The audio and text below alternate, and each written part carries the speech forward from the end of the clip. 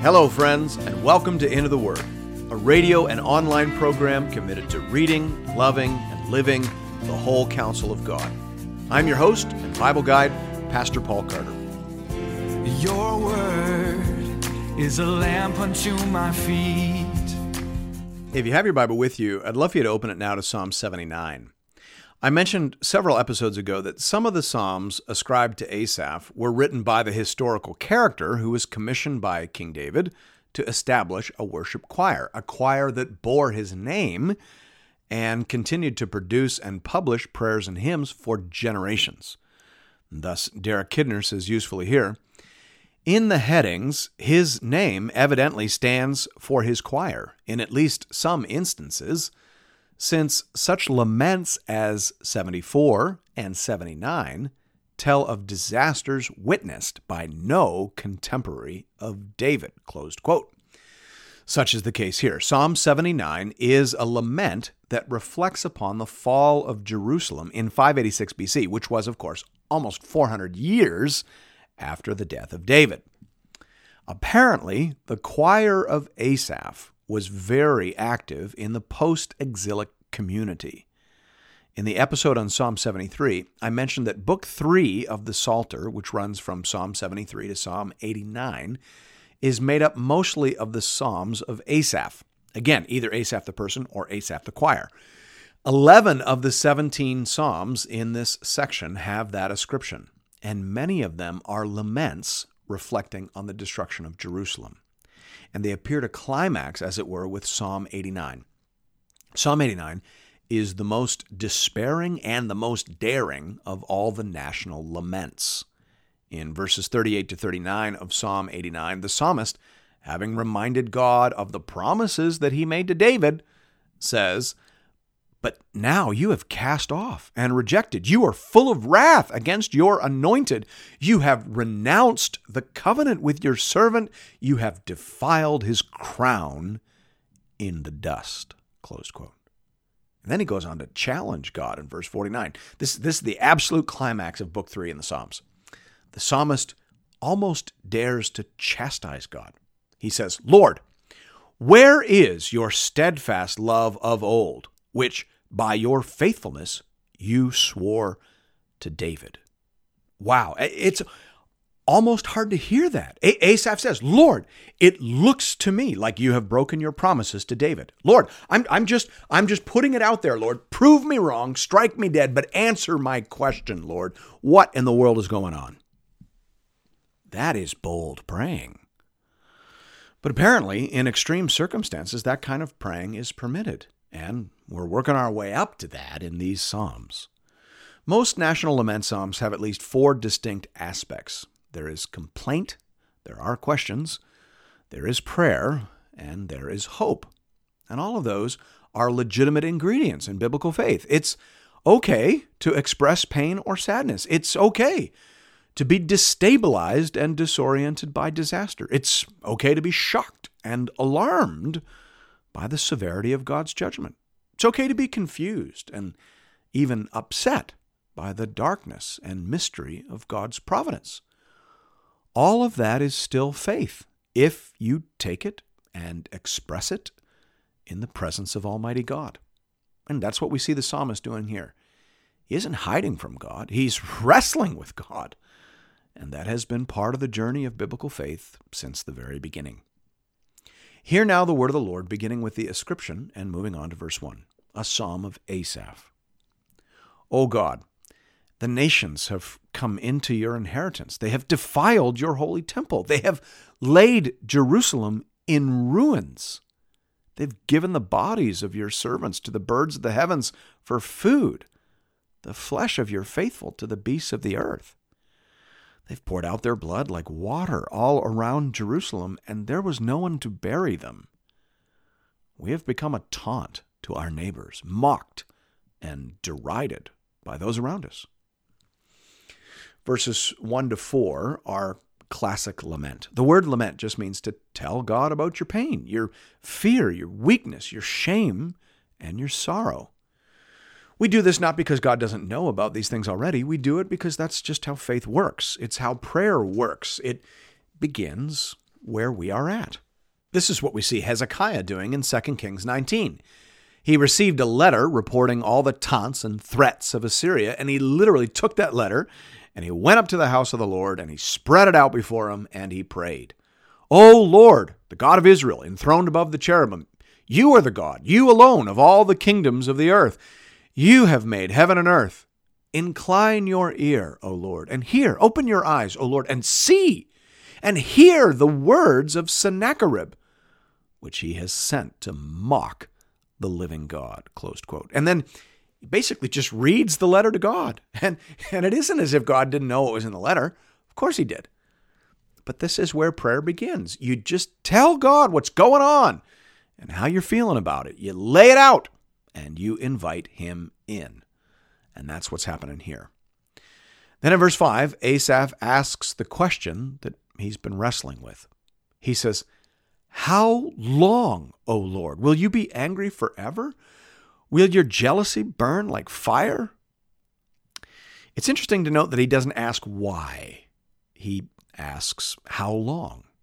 I imagine that Asaph already knew the answer to his why question. The why part was easy. The people of Israel made a covenant with a holy God. They stood on the mountains and they pronounced the blessings and the curses. The answer to the why question was Deuteronomy 28:15. "If you will not obey the voice of the Lord your God, or be careful to do all his commandments and his statutes that I command you today, then all these curses shall come upon you and overtake you." Closed quote. That's the answer to the why question right there. And that's why Asaph, the worship marshal, never bothered to ask it. Instead, he asked, how long? Asaph is not confused by God's justice. He is shocked by God's severity. This is too much, God. This is too far. This is too final. We expected a plague or a military defeat. We budgeted for those things. But this is total national, tribal, familial, personal, and spiritual devastation. We are consumed by your anger, God. Verse 6, "Pour out your anger on the nations that do not know you, and on the kingdoms that do not call upon your name. For they have devoured Jacob and laid waste his habitation." The structure of this psalm is fairly straightforward. There is the recitation of concerns in verses 1 to 4, followed by the big question we just looked at in verse 5. And that leads to an extended prayer in verses 6 to 9, which we're into now. And then in verse 10, you have another big question followed by a further prayer. So here in verses 6 to 7, we have this first part of the first prayer, and in it the psalmist asks God to redirect his anger toward the people who more obviously deserve it. "Why aren't you this severe with the Babylonians, God? They're way worse than us. We may not be very good at following your laws, but they're not even trying. They are total and complete pagans. So why are you so focused on us?" In several places in the Old Testament, we find prophets and psalmists distressed by the fact that God generally used pagan nations to chastise his covenant people. How was that fair, they wondered. We are bad, yes, and we deserve our punishment, yes, but they're worse. Shouldn't they be punished as well? God answered that question back in the days of Amos, when folks were upset about God's use of the Assyrians. In Amos 3, 1-2, the prophet said, "Hear this word that the Lord has spoken against you, O people of Israel, against the whole family that I brought up out of the land of Egypt. You only have I known of all the families of the earth. Therefore, I will punish you for all your iniquities." Closed quote. God is more severe with his people because they are his people. Like a father, you don't spank the neighborhood kids when they misbehave. You spank your own kids because you love them and because you're committed to them. That's the situation here. God does judge the nations, but he is more attentive and more severe with respect to his own people. But there's hope in that too. And so even as the psalmist laments the severity, he identifies the hope implicit in that reality. Since God is so committed to us, there is every reason to hope that he will forgive our sins and move to restore us. We are his people, and evidently he cares a great deal about us. And so hope enters in with verses 8 to 9. Do not remember against us our former iniquities. Let your compassion come speedily to meet us, for we are brought very low. Help us, O God of our salvation. For the glory of your name, deliver us and atone for our sins for your name's sake. Notice that there can be no redemption apart from atonement for sins. Forgiveness of sins is essential to the biblical concept of redemption, Old Testament and New. The people want to be forgiven so that they can go home. That's the hope being expressed in this marvelous prayer. Willem van Gemeren says here, hope looks to God as our Savior. He is the deliverer of his children, i.e., those who are his by covenant. However, his children have to submit themselves to their heavenly Father as they await his salvation, close quote. The intense covenant commitment of God to Israel as his child gives the people hope that he will save them. He will do what is necessary to deal with their sins and to restore them as a nation. But they don't know when, and they don't know how. And as we all know, waiting and wondering is really hard. But they hold on to the one thing they know. God is committed to them. He is connected to them by covenant, and therefore his glory is caught up in their salvation and sanctification.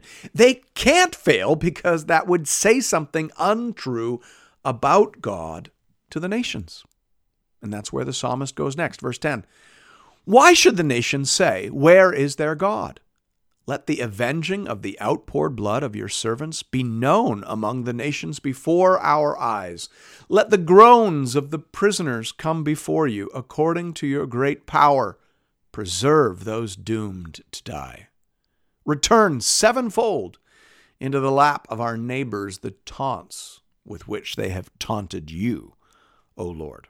Save us, Lord, and avenge us. That's what he's saying. Let the nations understand why this happened, that it was about us and about our sin, and let them regret having taken advantage of our weakness. Let them understand the other side of this covenant reality. Let them experience the wrath of the Father against those who have abused his Son.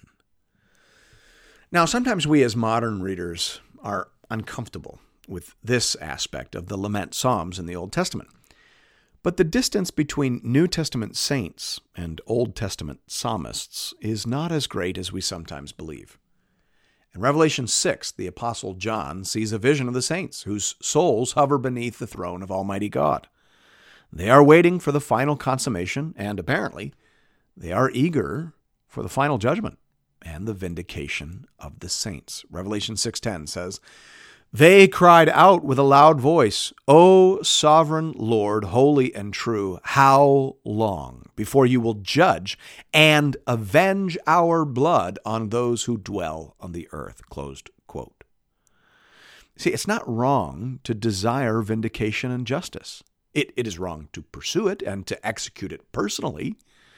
In Romans 12:19, the Apostle Paul says, Beloved, never avenge yourselves, but leave it to the wrath of God. For it is written, vengeance is mine, I will repay, says the Lord. Closed quote. So Paul doesn't tell Christians not to desire justice and vindication. He merely tells them to leave it to the wrath of God. And that's what the psalmist is saying in Psalm 79. He doesn't say, oh God, give me a chance to kill me some Babylonians.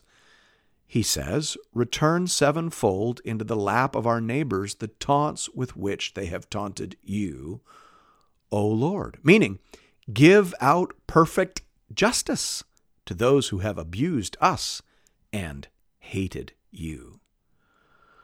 The psalm ends on a note of trust and faith. Verse 13.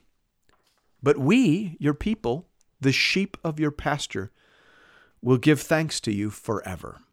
From generation to generation, we will recount your praise. We won't stop praising, even from inside our very long and very painful time out. We are your people.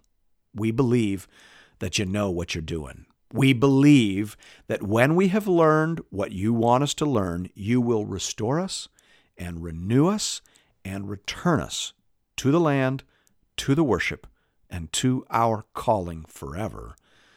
Thanks be to God. And thank you for listening to Into the Word. If you are interested in additional resources or previous episodes and series, you can find those over at the website at www.intotheword.ca. Of course, the easiest way to make use of all the material we have at Into the Word is by getting a hold of our app. You can find that at the Apple App Store or Google Play, and it very helpfully organizes all the materials that we've produced over the years. You can also connect with us on Facebook, and I hope that you do that. We have a growing community of Bible readers over there, and we post daily encouragements, conversation starters. I'd love to see you there. And I hope to see you again real soon, right here, for another episode of Into the Word.